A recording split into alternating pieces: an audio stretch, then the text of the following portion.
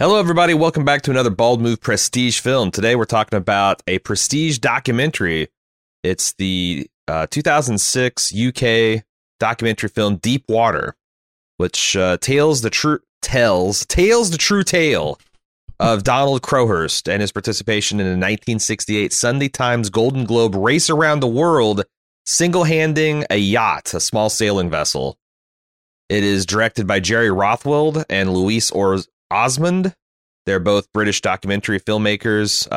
Rothwell's best known for How to Change the World, Town of Runners, Heavy Load, and Donor Unknown, while Osmond's known for Blitz, London's Firestorm, Storm, The Beckoning Silence, McQueen and I, and Dark Horse.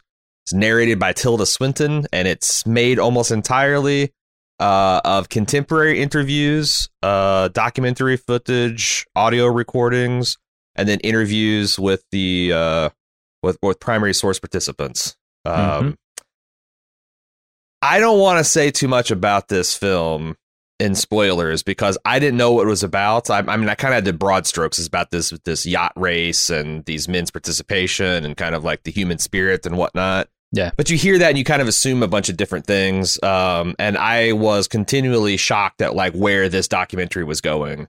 And I think you're best served, if any of this sounds interesting at all, to just shut this off now. It's a 90-minute documentary. Go and watch it, and then you can rejoin the conversation. Or not. Do whatever hell you want. You know, it's a free country. I'm just saying, I was glad I went into it surprised. Jim, spoiler-free, what did you think about the film? I was like you. I expected something else from this film. Actually, what I expected is that this commission was going to be entirely for Aaron, and I'd just be along for the ride because it's about sailing. I know you're big into sailing. I'm not big into sailing, to put it like that. And so I was like, okay, well, this will probably be interesting, you know, from like here's how sailing works and all that. And it turned out to be something different. And it turned out to be much more for me than I expected it to be. So I was pleasantly surprised by that. And I ended up pretty enthralled with the documentary without saying exactly why. Yeah, I like it. And it's not just the main, I guess Donald Crowhurst is the main focus of the film. Mm-hmm. But they also kind of like sketch, I think, an effective portrait of some of the other strange men that participate in these kind of things, you know? Oh, sure. They're all kind of salty dogs, right? They are. And if you're going to race around the world by yourself in a boat, you got to be at least a little salty. But like oddly engaging. Like there's this Frenchman Bernard who kind of looks like a dashing Jason Isaacs, and he's like a poet, right, philosopher doing this as like a person, and like his kind of memoirs and his approach to this thing and the final resolution for his part of the story. I just like stood up and cheered at 9:30 a.m. Monday morning in my living room. It's kind of like Cecily was walking through kind of like getting her day started and kind of got like sucked into it with like 5 minutes of watching. I'll probably end up watching this again because she wants to see how it turned out. Mm-hmm. I thought I was going to be engaged in this because, as you said, I'm really big into sailing. I really like old sailing boat type of stories and movies and books.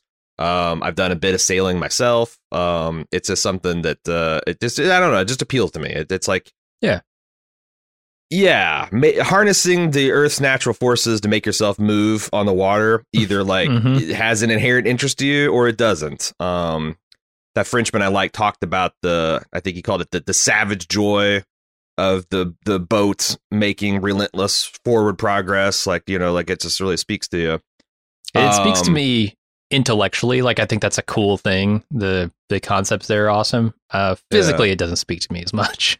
Yeah. And it's like, you know, this was no small amount of danger. Mini boats, I think out of the 11 that set out to make this 1968 solo circumnavigation, only one guy actually fucking made it.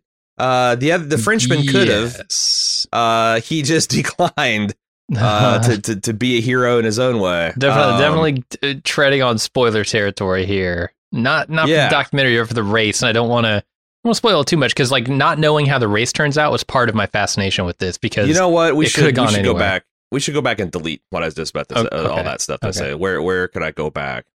That's a danger. You know, this race was no small amount of danger. I mean, you think about this, and they make it very clear. This is the days before satellite navigation, before you had like vacuum packed superfoods, before you had satellite communications and things like that. So like, yeah, I'm worried about driving too far out into the country and not being able to find my way back. Yeah, without GPS, like my phone dies or something. Going out on the ocean. It's just like once you go over the horizon, you're nowhere. You're nowhere.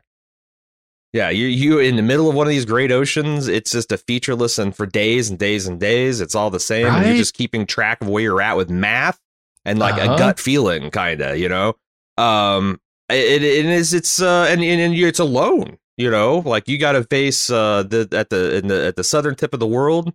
The winds are fierce. The waves are high. And there's no like good time to cross them. It's kind of insane. And there's all that drama. They also like, you know, what the men's wives and families thought at home and how much was like riding on them economically to complete this race. It's a little bit of almost like a gladiator spectator sport. Everyone's urging you on. You're taking all the risk, but all the crowd is kind of watching. It's great. It says a lot about human beings under high pressure situations, I think. And I think it's worth a rental. Sure, it's worth checking it out. Should we? I guess this is where we're going to go away from the spoiler free part of the review because I don't know what more I could say. It's a documentary film. You know, it tells a compelling story using like maps and these really well restored footage from the late 60s of these people and their boats and the water conditions and. It's all really compelling and well done and well narrated by Tilda Swinton. Here's not to be confused with the Ben Affleck and Ana de Armas erotic thriller that's named Deepwater that just came out this year. Yes. Searching for this wasn't super easy. I had to type in Deepwater documentary to get it. Yeah. If you Deepwater 2007, you should get there. But this movie was commissioned, as I said, by Aaron. And he says, I have, he goes, I bought a commission podcast this evening that I'm hopeful neither of you have had any experience with in the past. Deepwater, the British sailing documentary from 2007. The film, it's actually credited as 2006 if you're looking for it. I think there's some confusion between when it was actually released versus when it was started like streaming on the BBC, but this movie has haunted me for years with so many emotional themes: male ego, pride, humanity, family, our perceived versus actual autonomy, gender roles, what choices we make as individuals, how they affect all those around us. I identified with the protagonist in so many deeply rooted ways. Phew. And while the money, it may seem like a lot to pay for a commission, this kind of venture with as many free hours of content you provided me over these many years, it's a steal. I'm buying that you and hopefully the greater Bald Move community has an experience. Or an experience with a movie that you probably missed. I'm sorry if it sucked. It did not suck. So let's talk about the film, Jim. Okay. I thought its effective opening on like just absolutely terrifying shots of the Atlantic Ocean. Yeah. Mountain-sized waves and 70 mile an hour winds and just spray you can't see through trying to round the Cape of Good Hope. Was appropriate because that put me immediately into the kind of mood of what kind of film this was going to be. Man versus savage nature. Yeah, but it was also unexpected too, because that the entire time they're showing that, they're doing like narration of voiceover being like, it's about isolation and the delicate mechanism of the mind. And I'm like, okay, I could see that. Like, this is a long journey. I guess I didn't realize just how far they'd go down the delicate mechanism of the mind route. I thought it would be more of like a, you know, Robert Redford in that one movie. All is Lost. All is Lost. Yeah, I thought it'd be more like that, where he's battling against nature. But it was almost like man versus nature versus the nature of man. You know, it was like this weird trifecta of things that were battling each other. Because it's all optional. Like, that's the thing that haunts this film. This guy doesn't have to do any of the things that he is doing in this film. Yeah. And it was clear to me, and this is kind of like, I had a similar feeling when I was watching All Is Lost, where Robert Redford in that film is just, to my mind, a terrible sailor. I was watching this guy prepare, and I just kept on, like, I ran out of palms to face. Like, I was just like, there's one, there's my right, there's my left. I need a third hand to face palm, because everything I heard, like, this guy, we thought he had several navigations. He's more of a weekend sailor, never done any blue water sailing, always stayed in intercoastal on lakes, setting out in a craft of his own design. Like alarm bells, like still putting on the finishing touches on emergency equipment 24 hours before. Bloop, bloop, bloop. And it's all experimental technology, like shit that no one uses on boats yet. And like in the early days, like in the first 2 weeks, like he's having trouble with compartments flooding, and like the screws are falling out of his auto tiller, which means like if that breaks, that's a thing that. There's advice on a sailboat that will keep a boat on a given heading without the person being there. And if you don't have that, you can't fucking sleep. Yeah. You can't fucking eat. You can't fucking repair, do anything. You have to stay at the tiller the whole time. I'm just like, this is 2 fucking weeks out in relatively calm water, dude. And the whole, like, the deadline for entering this race, October 31st. Yeah. But it's not like one of those arbitrary, like, well, October 31st, and then, like, you know, you just can't put in your application. It's not safe. Like, if you don't hit the certain, you know, if you don't get through a certain part of this voyage before winter sets in, you're just going to die. Yeah. And this guy who took 2 weeks to sail 3 days is leaving on the day of the deadline. That was the thing. The final moment where I was like, this dude should not be doing this was when he was about to do this, like, press junket thing. And he was sailing up 150 miles in the wrong direction to do this. And it was supposed to take 3 days and took him 2 weeks. I'm like, and this is when he gets there, it was like a week before his departure, his deadline. So yeah, I was like, yeah, man, you shouldn't do this. You just obviously shouldn't do this. And it wasn't clear to me whether it was like his seamanship or the boat that was giving him problems. And then I read a little bit more because I was just kind of taken by this. I did some research, and I guess this guy took like a shakedown cruise. It might have been the press junket cruise with a more experienced sailor. And that guy got off the boat and was like, this guy fell into the water like 3 times. Oh, no. In like relatively calm water. And he's like, wow. I really have concerns about this guy kind of making it. And it's also striking to see this guy's wife. Like, I don't know if you did, but I saw it in her eyes. Like on that last day where she's kind of got like that kind of manic, panicked look in her eyes. Like, oh, my God, my husband's going to go out there and get himself killed. And I imagine all their wives felt that way, at least to some degree. She probably felt that way a little bit more. But yeah, I think Jason Isaac's wife was she had a certain je ne sais quoi about their relationship and about the man that she had married. But Donald's wife, Donald's wife, I think, was scared. Yeah. I wish they would have gone more into the contract details between him and his financier, because this was the thing propelling him forward, right? Is like they set up this impossible dilemma for him, so he can go out on this race and continue forward into seas that are almost certainly going to kill him with a broken boat and inexperience, or he can call it quits and turn around and face financial ruin, because he signed this contract with his financier that if he either does not compete or does not, and this is where it gets nebulous, does not complete a certain amount of the race. Like, I wasn't sure, could he go down to Cape Cod and then turn around and say, right, well, I tried and the contract is fulfilled? Or did he need to go like across that southern sea? I wish they would have gone more into that, so I would have felt the stakes, or I would have understood the stakes a little bit more. So I looked into that because I was curious too. I guess so. Donald had invented this type of gun, radar gun, that you could point that to shore, and with a tone, it like tuned into different navigational radio beacons, and you could navigate a boat just with this little like radar gun.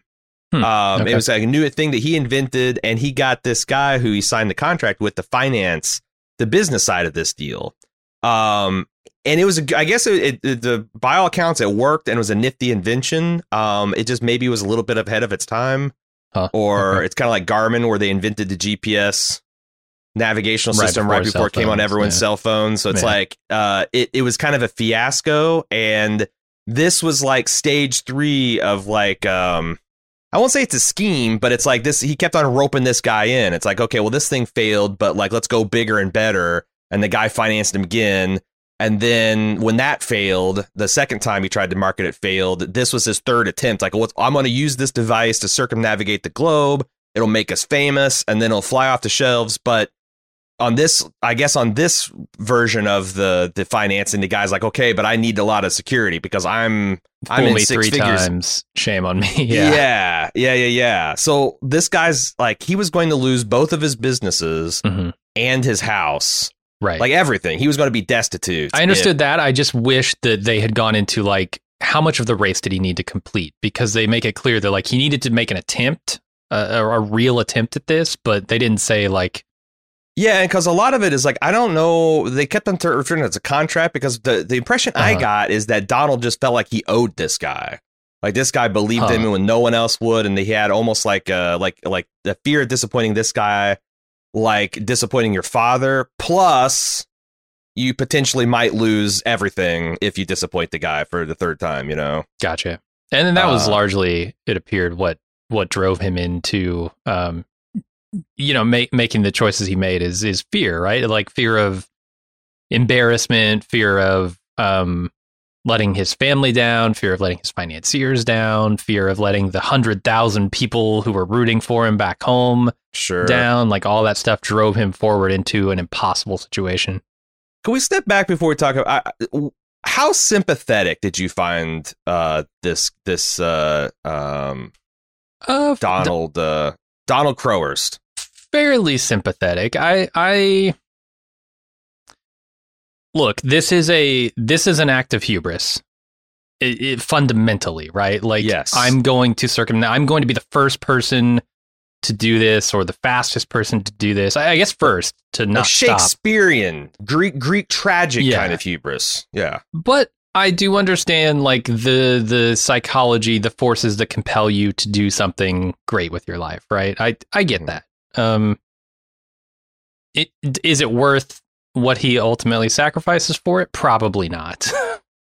But I understand that. I understand the philosophy. I understand the attempt. I wish that's something I didn't have a good handle on. I still don't. Is like the documentary paints him as a pretty privileged individual. Like he grew up in in India in some kind of consulate where it looks like he had kind of lived in palace type conditions that had like wild animals that he could just has a picture of him riding on a fucking bear. Yeah, he's the child of a colonizer for sure. Yeah. But like I was trying to think of like, but I wasn't sure if like, was he like literally the son of a high ranking diplomat that was like some kind of lord or peerage and there's like some kind of like, I think those people's delusions of grandeur could tend to run deeper than like your just average Joe's kind of delusions of grandeur. Yeah. And I'm not saying that like to be mean, living up to like, their heritage, right? Living up to their bloodline or whatever. Right. And you're trying to do this in an empire that's shrinking and declining from the world stage. And you've got kind of like, there's all kinds of like, national pride and personal pride and I wasn't quite sure of like, was this guy just kind of middle class, well off, or was, and kind of like hanging out with it, or what was, because like some of that had to go into it. And I think that's also fundamental of understanding like his mental state and how trapped he felt with that, and also like how destitute was he, because I kept noticing that his wife and kids, the surviving, don't seem like they were in like row housing, or no, they seem like they were in a pretty nice country home. Yeah, so like is this like rich people broke that he was facing, or is he gonna like or maybe his sacrifice of his life is what made it like did they kind of make off or avoid the ruinous aspects of failure because he kind of offed himself, or I think so. Also, they make a point at the end that what is it? Robin Knox Johnson, the guy who actually became the first man to circumnavigate the globe alone without stopping. Donated his winnings to them, which was 5,000 pounds, which doesn't seem like a lot today, but in 1969, probably a lot more. I thought it was also interesting because this goes back to the massive insecurity that Donald probably felt that something ruined their family in India, and they came back to the UK, and his mother had 5,000 pounds to start the household. And she envisioned that lasting years, and Donald's, widow is like in the camera and being like, but somehow this amount got spent in a matter of weeks. And I got a lot of like Lord Grantham kind of energy. Like I've good news, everyone. I've saved the family by investing in an American railroad. And next episode, oh my God, how could I've lost it all? Like totally. You know? Yeah, I don't think they were very frugal with that 5,000. Well, I wasn't sure if it's like bad investments or they literally just like, well, we're accustomed to a certain way of life, and we start spending the money, and it's. I think that was more it. Yeah. 5,000 pounds, I don't think is a lot of. I mean, I can't imagine that's enough to set yourself up for 30 years. But in 69, it might be enough to almost buy you a house outright. Yeah, who knows? Yeah. It'd be, or come close to paying off your mortgage or something. Yeah. But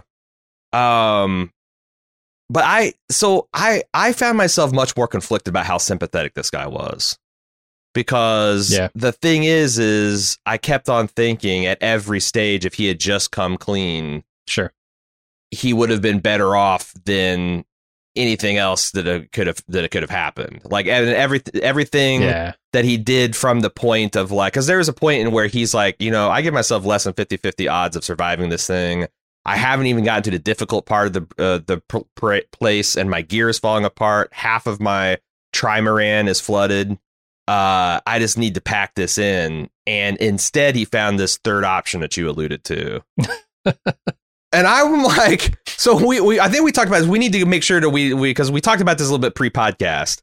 You and I were both confused. Very.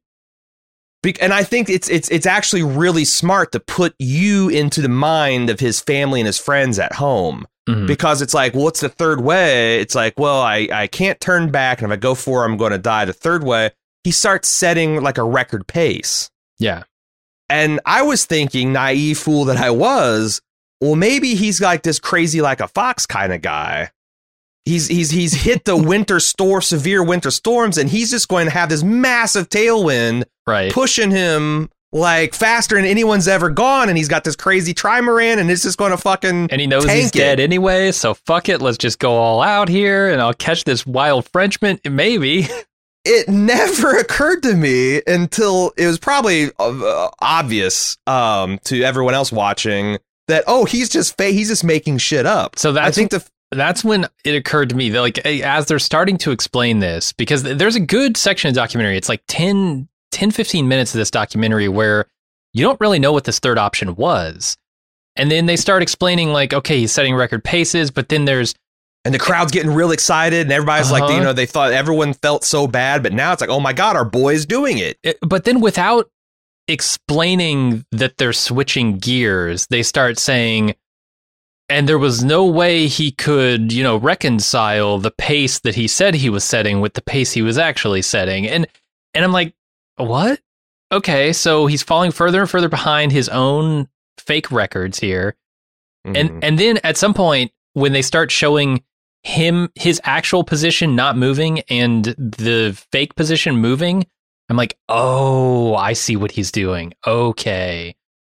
Yeah. Because he didn't seem to be making any progress at that point. Right. And you're like, why is he not at least coming south? And no, apparently he didn't want to come south. And I think what they could have done was showed the actual line of his journey instead of his actual like claimness. Because at one point, there's point where it's like he's still in the Atlantic, and his son's talking about like there's so many great things about kids and like loved ones. Like this kid is like observing a winter storm at sea, and like for the first time, like, he's 8 or 9 years old. Oh, daddy's going on a boat. And you think, it's a bright sunny day, and he's going to he's just going to, he's going to be gone a long time. But like you see the waves and the wind, and you're like, oh my God, this might kill my dad. How can anyone live through this kind of shit?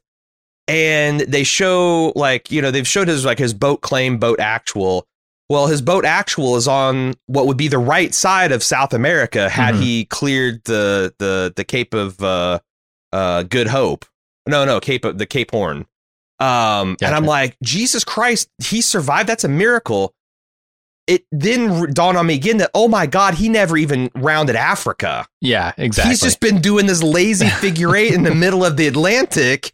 And he's literally made up. It's not that he's going to be behind and slow and he's literally making shit up. But he thought he could get away with it because there's 4 other dudes in a race. And he's like, well, I'll just mosey in fourth. No one thought I could do it. No one's going to look at my logbook. Who gives a shit about the 4th guy's logbook? So I can just kind of creep. No, I'm not going to be remembered historically, but this is the middle path between killing myself and actually winning the race. So the third option became clear at that point. Yeah. But unfortunately, I feel like it would work. It has a high probability of working, right? Like, well, so there's so many tragic things into this. I know. So it had the Frenchman lost his goddamn mind, and 6 weeks for home, like searched it and was like, you know what? I don't want to go back to France. Whoop, ripped the Louis and went off towards Tahiti. I'm going to go around Africa. I'm going to fucking do this again. And it turns out he got about halfway. And then finally call it quits. Yeah. I got to read up about that guy, man, because like, why did you, why stop at Tahiti? Why not just keep going? So, and the other thing that's like super ironic and tragic is the guy who he was racing with. This guy's like, Jesus Christ, this guy is like right on my ass. I got to push myself to the limit. And he pushed his actually well-worn and circumnavigated boats to the limit, and it foundered like a couple of weeks away from. If he didn't think that Donald was right on his ass, he could have easily made a record-setting pace. Yeah. But he had to pull out. So now Donald's in this. He's the only guy left. No matter what he does, they're going to look at his books. Unless, man, I take it that he was in a position where, like, if he finished at all, he was going to be the fastest time because, and there was no way for him to really slow down believably enough to make that not true, right? Or just be the only other guy that did it. Like, I don't think it's a matter of him winning or, well, it was about the fastest time at that point because like Robin Knox Johnson had already finished, and he became the first man to actually do it, but the fastest time was still up in the air. And I get the impression, like, even if he slowed down, he couldn't slow down enough to change the outcome in a way that would be believable. So he was stuck again. I don't know why he didn't just radio for help like 6 weeks from home and just be like, I'm found, like, my ship is sinking. I need to be rescued. I think he was going fairly mad at that point. I don't know that he was in his right mind. So they try and make a lot of connections between like the hardship that like astronauts go through and stuff like that, where like you've got this kind of isolation for long periods of time and it takes a toll on you, not just physically but mentally.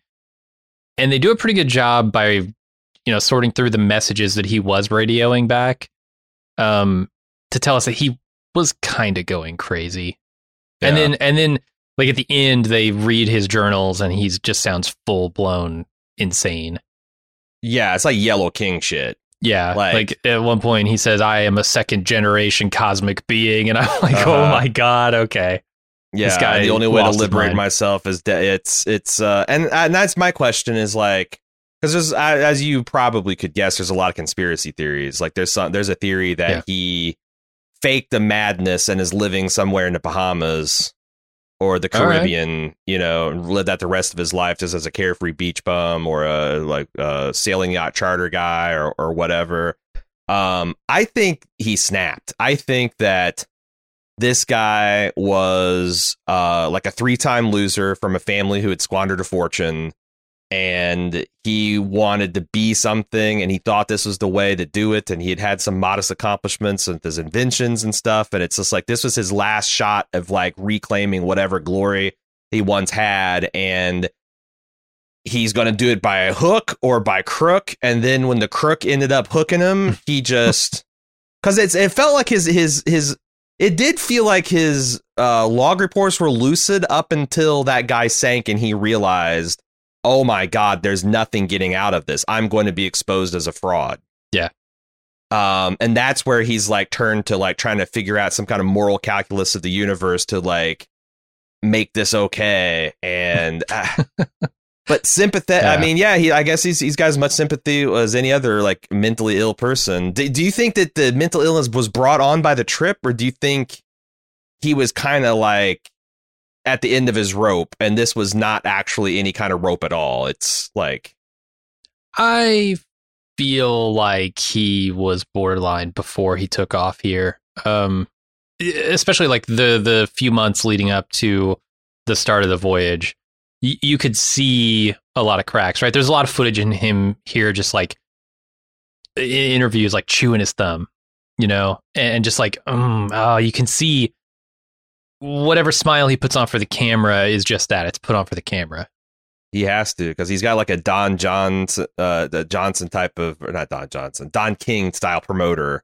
Right. That's like trying to amp up everything he does and like is exaggerating his exaggerations, accomplishments, and like feeding in a worse kind of way. Like, this should be about like, I mean, this isn't like crossing just the Atlantic single-handedly is a no shit thing to do. Like it's something that you would have to do soberly after like years of experience and like baby steps to make sure that you and your ship are ready to do it.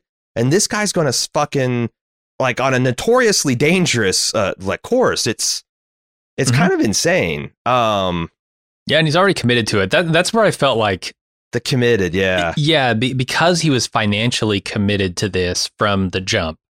Yeah. That was where I felt like he was kind of borderline to begin this journey, because he had all this stress on him.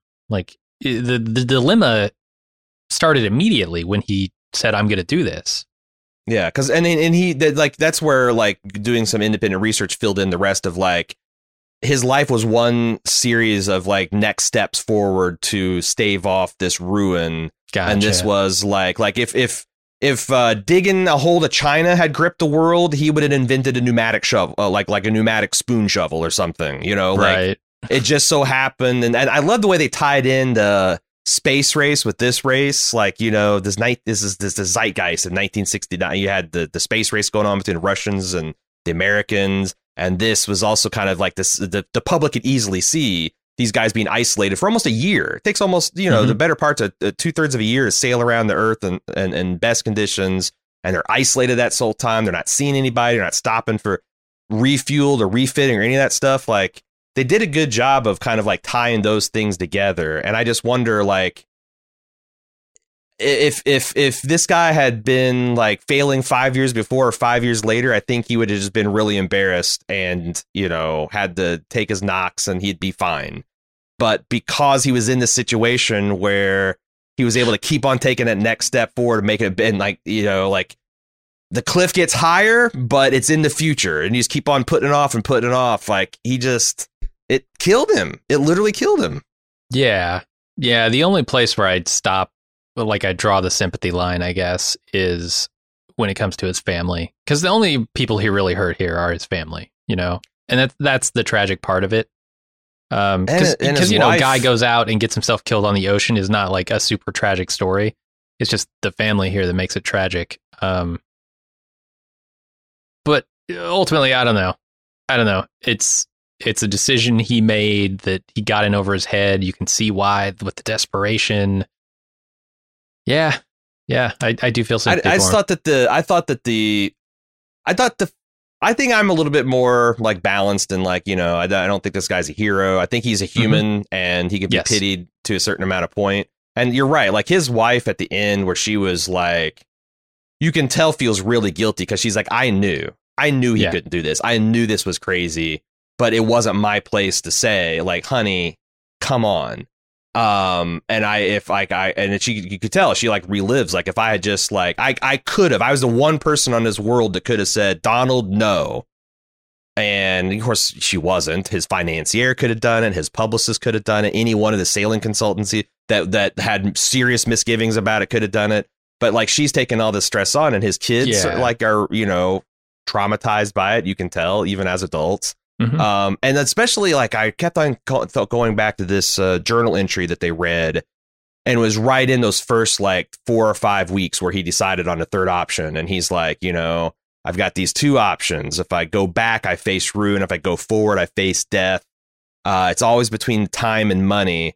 He goes, but like, you know, if I do chuck it, I will still have my wife and kids. And I think and I kept on thinking, did he believe that? Or is he one of those guys that thought like, well, if I lose everything, of course, my wife and children are going to leave me? Because because if he truly believed that if I stop now, I'll lose everything, but I'll still have the love of my wife and children, then what a fucking fool. Right. But if he was actually, like a lot of, I think, men, deluded into thinking his only value to his family was the fact that he can provide. I think a lot of... Then he's got my full sympathy. I think a lot of these people are the types, like, to do something like this, you have to be the type that doesn't value, you know, wife and children and family as much as the next person. Because, like, half the people who went out on this race either died or ended up deciding, fuck it, I'm not going back to my family, I'm just going to sail around the world, or decided I can't go back to my family because the financial ruin and the embarrassment I face is worse than any outcome here. Mm-hmm. The type of people who do this, I think, are less concerned about what is going to happen with the people they love, and more concerned about their reputation, their future, their own personal matters. They're themselves, full stop. Yeah. And like, I definitely felt that about that French guy. Because like I said, what a Chad for just like, you know, I'm 6 weeks from home. Fuck it, I'm going around again. But like, his log entries around that are just, you know, how can I explain? How can I call my wife? And because he didn't, of course. How can I call my wife and my children and explain to him the fact that I just know that this is right for me, that this is where I need to be, that this is my true home, that this is like... Well, and he's like, I love them, of course, but I'm like, do you? I mean, you might love them, but you love yourself more. And that's fine if you're willing to admit it. I guess that's a choice you can make. But like, there are dudes like that, and there are gals like that too. But it's like, you just have to realize that about yourself, and maybe not get married, probably definitely not have kids. Definitely, that's the thing. Like, if it was just the wife, well, I don't know exactly what their relationship was prior to this. Like, she might have understood that he's the kind of guy who could just, on a whim, go sail around the world for another 9 months or whatever. She did. There's a lot of kind of like, oh, what can be done with a man such as this?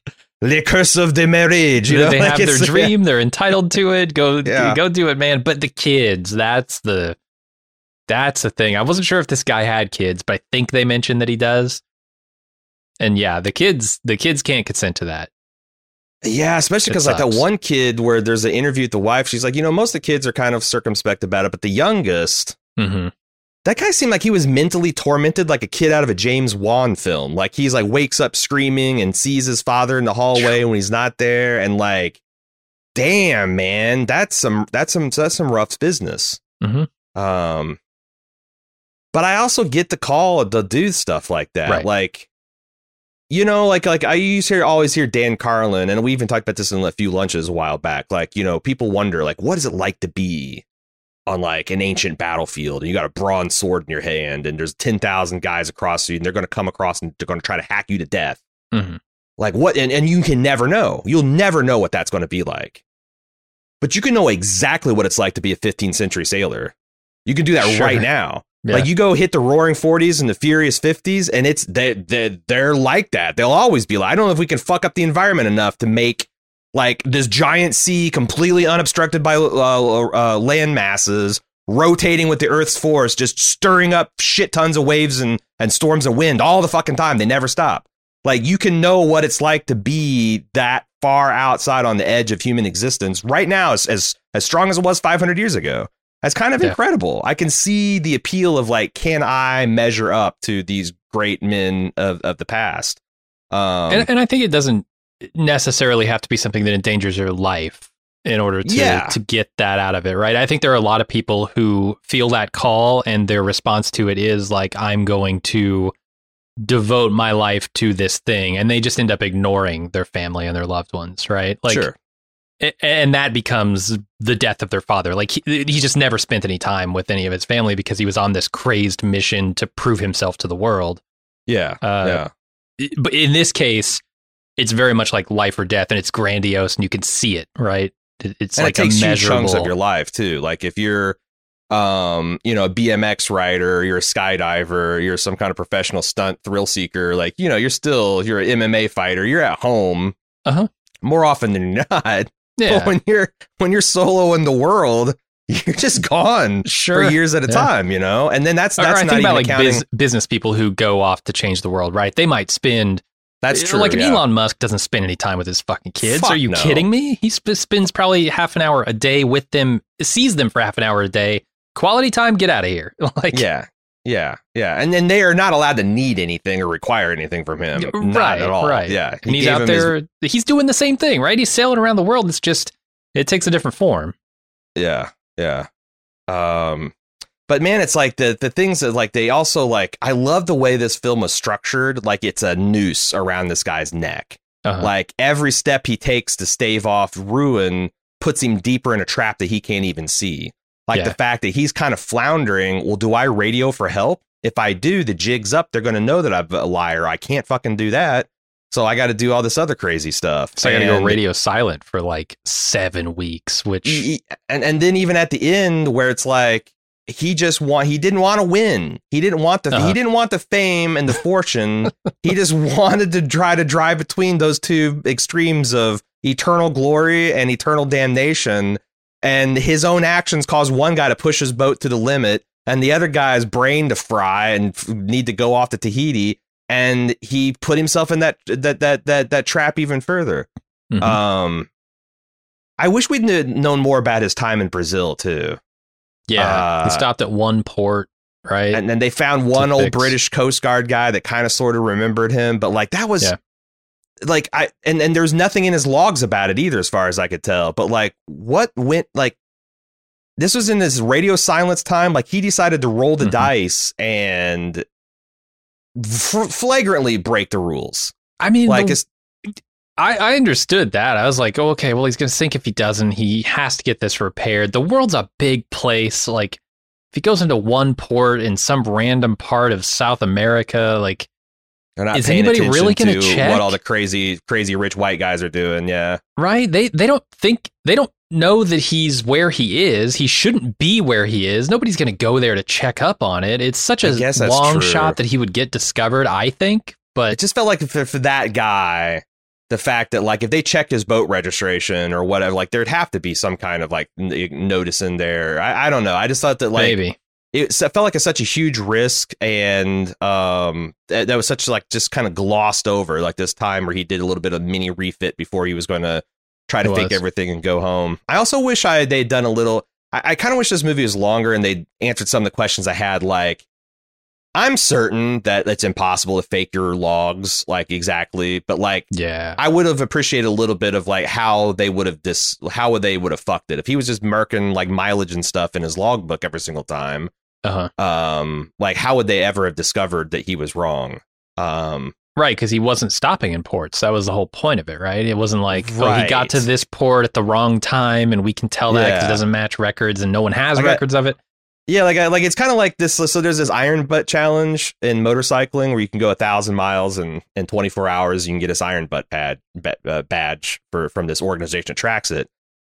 But they do things like you're supposed to keep your mileage and stop at every gas station and attach a receipt. So it's like, at this place, I bought this much gas at this town at this time. And then you can kind of like it be, you can probably do.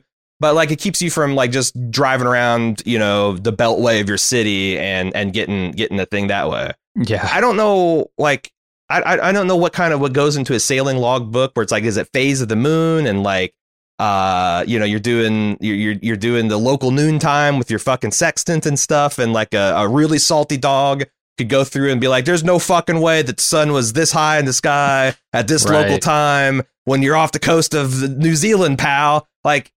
I don't know, but I feel like with like 2 or 3 minutes they could have like explained the math behind it. So even a layperson like me could understand it. Yeah, that would have been nice. I will say the logs were one of the more fascinating things because, like, especially when it comes to his psychology, what possesses someone to keep 2 sets of logbooks? Like, if you're actually trying to fake this, why are you writing down the truth?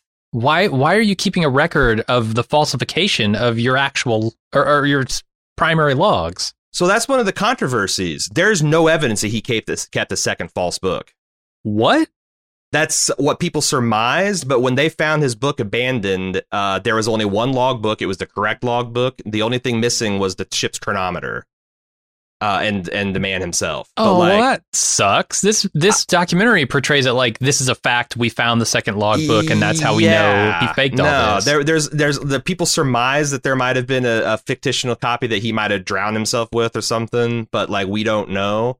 The ship showed up as a ghost ship. Then how do we even know that he didn't circumnavigate? Because he did. He kept the logbook of his actual journal where he just did a figure 8 in the Atlantic. Was on the boat. Oh, that was the primary one. Okay, gotcha. So like if there was a second one that he was going to, now people surmise it because like what else was his plan? One. If there was a faked one, but there was never a fake one that they actually discovered on the boat. So. Gotcha. Well, they make a point in the documentary to say, like, okay, when he was spending time in South America there off the coast of Brazil, he was trying to come up with a way to fake it, right? Like, he was trying to think, okay, he'd have to fabricate his books. So I guess they never really say that. Well, the other thing is, I guess no one has seen all of the logbook. The logbook is available to certain people. Like the 100% of the logbook has not been like released to the general public. Oh, okay. So like a lot of these lurid details, like, you know, him, you know, talking about being a second generation cosmic being and stuff like that has come to light. But that's why I'm just like, I don't feel like I know the whole fucking story. And there was a lot of sketchy stuff as far as like the end of it, because again, it seemed like he was genuinely lost his mind. Like he had a complete mental break sometime between leaving Brazil and he, according to the last few logs in his book, he was just kind of like adrift in the Sargasso Sea up in the Caribbean. Gotcha. And it's fascinating. They found his boat adrift. It was salvaged and it was used as like a snorkeling charter until I think the 80s when a hurricane damaged it. And now it's just sitting on one of the Cayman Islands, like on the beach. You can go it's got its name there. Like it's recognizably the boat. You can actually go see that thing just rotting on some public beach. That's as of today. I feel like Indiana Jones, but this belongs in a museum, right? Like or is it something where they don't want to honor the liar? They don't want a piece of false history in their museum. So that's the other thing that I got, that like when this all came to light in 1970, like this went from, imagine like it's kind of like a Lance Armstrong kind of deal. Like everyone was like super motivated by this guy, and you know, he lost his testicle and he's still winning these races and he's done it clean, and he's done it the right way, and he's beaten the Frenchman and all. And then like it ends in disgrace. Like, oh, well, he did dope, and then suddenly it feels like that the popular culture just tried to forget this guy ever happened as quickly as possible because it was embarrassing to everyone involved. Yeah. And in this documentary kind of turned that thing around. And since like I think in like 2014 they made a biopic about this guy with Colin Firth playing him, which I desperately want to see. But like his image like has been a little bit rehabilitated. Like, look, yeah, the guy, it was embarrassing and he paid a stiff price, but like this could kind of happen to anybody in this situation, you know? Like you get to the end of the rope, people do crazy things, and look at his wife and his kids, and they're sympathetic. So now people are like, but like it seems like there wasn't a lot of research into it in the time. Yeah. It does make me wonder, like, how many of these types of stories go totally untold because either the person who was perpetrating the scheme didn't keep records of the actual scheme, because why would you? Or they got away with it, right? Like, yeah, there have got to be countless numbers of stories like this that would all be fascinating. I really enjoy these types of hey, here's a crazy story documentaries.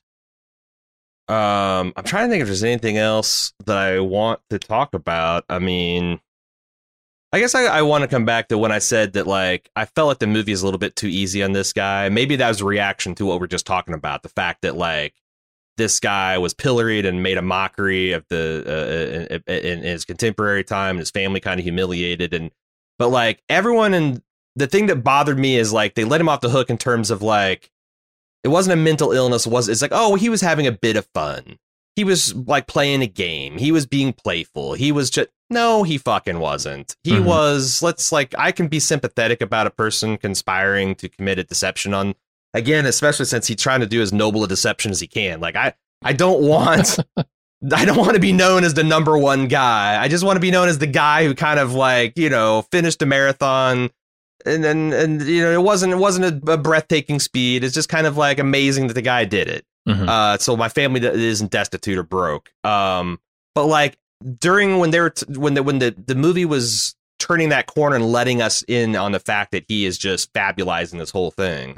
Like, it was just like talking head after talking head saying, oh, you know, he was just having a bit of fun. You got to understand that he was just he was being a little bit playful. It became a game to him. It's kind of I don't know. Like, I think he was lying. He was openly lying and trying to find a way to do something with like he was trying to have his cake and eat it too, which gets a lot of dudes and a lot of gals in trouble, you know. Sure. And you know, it's like that's the other thing, is I felt sorry for him the same way. I used to feel sorry like every a couple times a year. I used to work at this big convenience store chain, right? And a couple times a year, a manager and assistant manager would get in a little bit of money trouble. And it was almost always understandable. Like, you know, their kid needed braces, or, you know, their engine blew up and they needed husband and wife were relying on a car. And what do? They take $1,000 out of the till and they think, I can just float it through the weekend. And if I can do that, then I can put it back. But it's like, no, like you can't float $1,000 out of anything nowadays with computers to track and bank records and all that. Yeah. And I always felt so fucking bad because I worked for a company and made that shit federal. Like, you stole from them, it was your ass.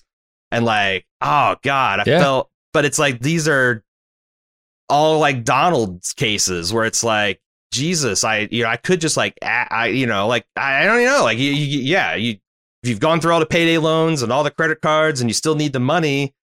It's a problem with our system that like when people get against necessities like food and housing, they'll do anything to keep them, because else what are you going to do? Obviously. Starve? Yeah, you have to. Yeah. So Donald, what's his? I can't ever forget or remember to say Crowhurst. Donald Crowhurst, a victim of the system. Well, you know? They set it up by saying like, you know, his devices weren't selling like off the shelves like hotcakes or anything, but we stayed fed. You know, they set it up as like he didn't need to do this. This wasn't. Yeah, but he felt like he did. That's where it's like he's less sympathetic than these assistant manager types, because like he had other resources and they were fine, and he just did this because of whatever his family history and family station. You know, he needed to keep his lands and titles up, or he was going to be embarrassed, and that sucks. So, but it's also a failure of the system. You know, no one should ever feel that important, right? That like you risk your life to keep what social standing you have. Oh, that's insane. I mean, that seems like a bit of a mental illness in itself. Yeah. Sure. I wonder if it's something we've always had. Like, does that happen like to us in hunter-gatherer times? Like, you know. Oh yeah, I'm gonna go fight this this bear that's been like terrorizing the tribe because Og used to have plenty of mammoth meat. Now Og lean times. Og must fight bear. Our family stuff. Like, did this like that? Yeah. It's like, you know, and then the wife's like, Og, we have the berries and the roots. Like, it's not great, but we're getting by. No, Og put meat on table. Og kill bear. And of course, he goes out there and he's sending back the Raven messages. You know, the bear hunt's going great. You know, Darson could not do. He's and he's the other guy who's he's do competitive bear hunting. Is pushed too hard, he falls off a cliff, and now Og has to kill the bear, and he knows he can't. Yeah, he's like, is this something we've always been plagued with, or like I suspect that this is a kind of a modern craziness, because I think Og in real life would just go with the berries and roots until the mammoth came back. But probably, I don't know. It's a hell of a documentary that starts off talking about sailing and end up talking about mammoth hunts. Yeah, it was way better than I was expecting going in. So, good commission. Aaron, quality commission, led to some good. It's something I would never in a million years had ever heard of or thought to watch. Is right up my alley in ways I expected and not expected, and cautionary tale for all of us, man. It's never too late to just come clean and hold on to the things important to your life, the things really important in your life. So yeah, I don't know. That's a commission podcast. It sounds like a lot of fun to make us talk about something random that might delight everybody. You want to see what that's all about? Go to support.baldmove.com and check out the commission podcast option to find out all about it. We'll be back with another one, I'm sure, very soon. I think we got speaking of the system, Requiem for a Dream. Nice. I think that's the next commission, which I remember when I finished that movie, I confidently said, as I hit eject on the VCR tape, I'm like, that's one that I'll never have to watch again. Oh, boy. And I did not know that someone would actually pay to make me watch it. So that's going to be an experience to revisit that 20 years on. That's what's coming up next for commissions. Of course, we'll have Prestige and Pulp coming out all the time. Thanks for listening. Thank you very much, Aaron, for commissioning it. And we'll see you on the next one. Until then, I'm Aaron. And I'm Jim. Bye.